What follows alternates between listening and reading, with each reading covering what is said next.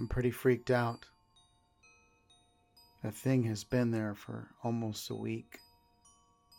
The figure in the window. It looks featureless, only skin on a human frame, and it's pressing itself against the glass somehow. I don't know how it got there, and I don't know how to get rid of it. At first I thought it was a prank, a doll or a mannequin that some jerks put there to scare me. But I realized as I walked out of my house to pull it away, it wasn't there. I shrugged it off, thinking that someone had hidden it while I was walking through my door. But I went back in and looked out that same window, and it was looking in, still staring at me. I walked around my house, yelling for whoever it was to come out, but no one was there.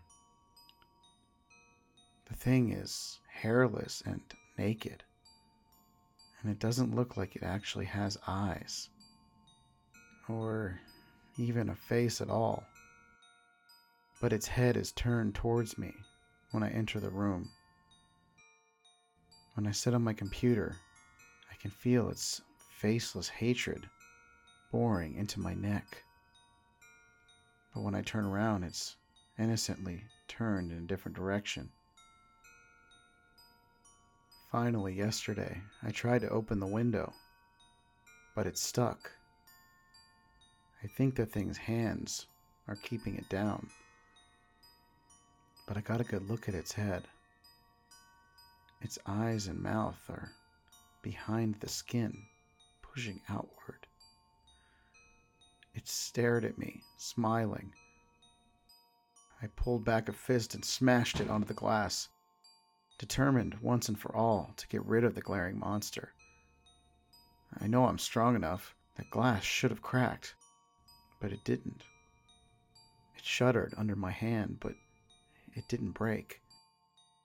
And that smile just got wider and wider and wider until I thought its head would break in half. It raised its own hand and bashed the window with its palm, mocking me. But I saw the faintest crack begin to appear where it had hit, and I backed away. No way did I want that smile in the same room as me. So I got a roll of duct tape, and I started covering the window.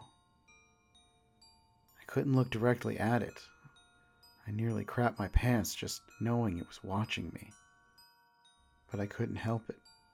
I took a quick glance at that skin-covered face, a small peek. It was angry. That menacing grin was now a gaping frown full of teeth.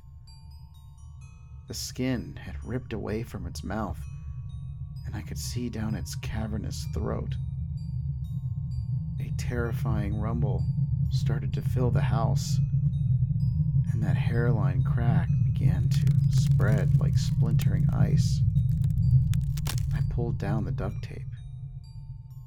The rumble stopped. The split skin healed over, and it began to smile again. Now it's night, and the noise hasn't started again.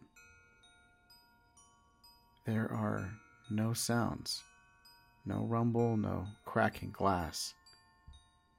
Everything's quiet, but I can feel its claws gripping the back of my chair. I can hear its skin stretching as it smiles. It's watching me record.